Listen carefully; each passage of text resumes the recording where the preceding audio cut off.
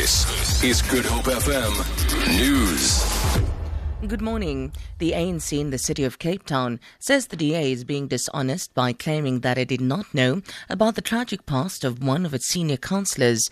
It's emerged that Sam Pinard failed to disclose his role in the planning of the so-called Trojan horse shooting on the Cape Flats in the 1980s. He was a commander of the SA Defence Forces Civilian Defence Unit that planned operations in which 5 youngsters were shot and killed in Athlone and Crossroads. ANC Chief Whip Tony Ehrenreich. Councillor Pinard made a submission to the TRC. It was common knowledge that he was involved in the Trojan horse, so the DA is being dishonest. The start is to own the racist in your ranks, to deal with them and to make sure that there's no place for them in the new South Africa. Most economists agree in a Reuters poll that the Reserve Bank's Monetary Policy Committee will announce the first interest rate hike of the year on Thursday. The general consensus is that the outcome will be a 50 basis point increase. Financial group City Reach says given both an extended breach of the 6% target in consumer inflation and heightened inflation risks, interest rates will increase by at least 100 basis points this year. Rand Merchant Bank economist Dion Koolmeyer believes the bank will continue in a measured fashion and stick to 25 basis points this week. South Africa's fine art industry has lost a wealth of experience in the death of renowned auctioneer Stefan Waltz. Family, friends and business colleagues paid tribute to him at a moving memorial service in Cape Town yesterday. The 72-year-old Waltz died on Christmas Day in Johannesburg after a long battle with cancer.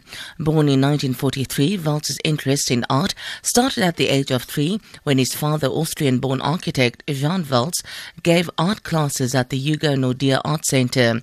Businessman and art collector Frank Kilborn says he had more than 35 years' experience within the industry. He had both the expertise, the honesty and the wherewithal to really create a significant market for premium artworks in South Africa, and so he was the go-to person to go if he wanted to establish a really good collection. Stefan has left an enormous void. There's no doubt in my mind that he was the dominant force in the South African art market in the last 35 years, and I think we will miss him sincerely.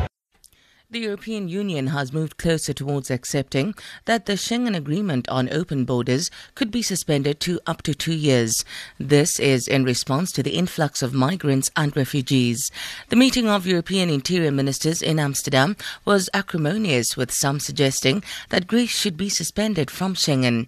The BBC's Anna Holligan reports. Austria's Interior Minister Johanna Mikl-Leitner called for Greece to be temporarily suspended from Schengen unless it did more to secure its borders. But a European Commission spokesperson dismissed the idea, tweeting that there would be no exclusions or suspensions. Instead, she said, "We will save Schengen by applying Schengen." The temporary border controls imposed by Austria and Germany were supposed to be lifted in May, but countries can get EU permission to extend the measures for a maximum of 2 years under exceptional circumstances. For Good Hope FM News, I'm Sandra.